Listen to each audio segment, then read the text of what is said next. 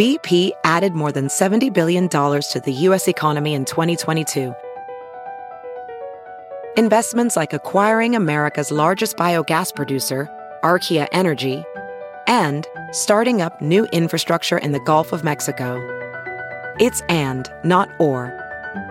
See what doing both means for energy nationwide at bp.com/investing in America.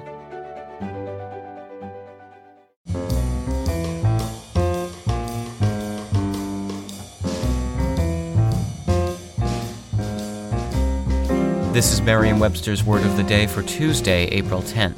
Brought to you by iPrep Press, creators of the Merriam-Webster Pocket Dictionary for the iPod. If it's on your iPod, it's always with you. Download it today at www.ipreppress.com. The word of the day for April 10th is nonage, spelled Nonage. Nonage is a noun that means a period of youth, and specifically minority, in the sense of being under the age of 21, as in this sentence.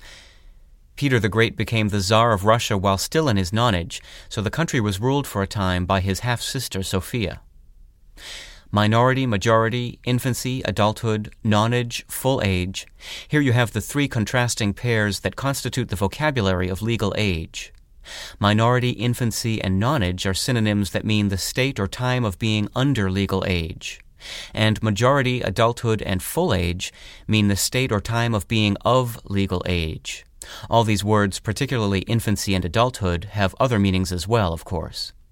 Nonage came to English from a medieval French union of non and age, which combined to mean not of age. With your word of the day for Tuesday, April 10th, I'm Peter Sokolowski.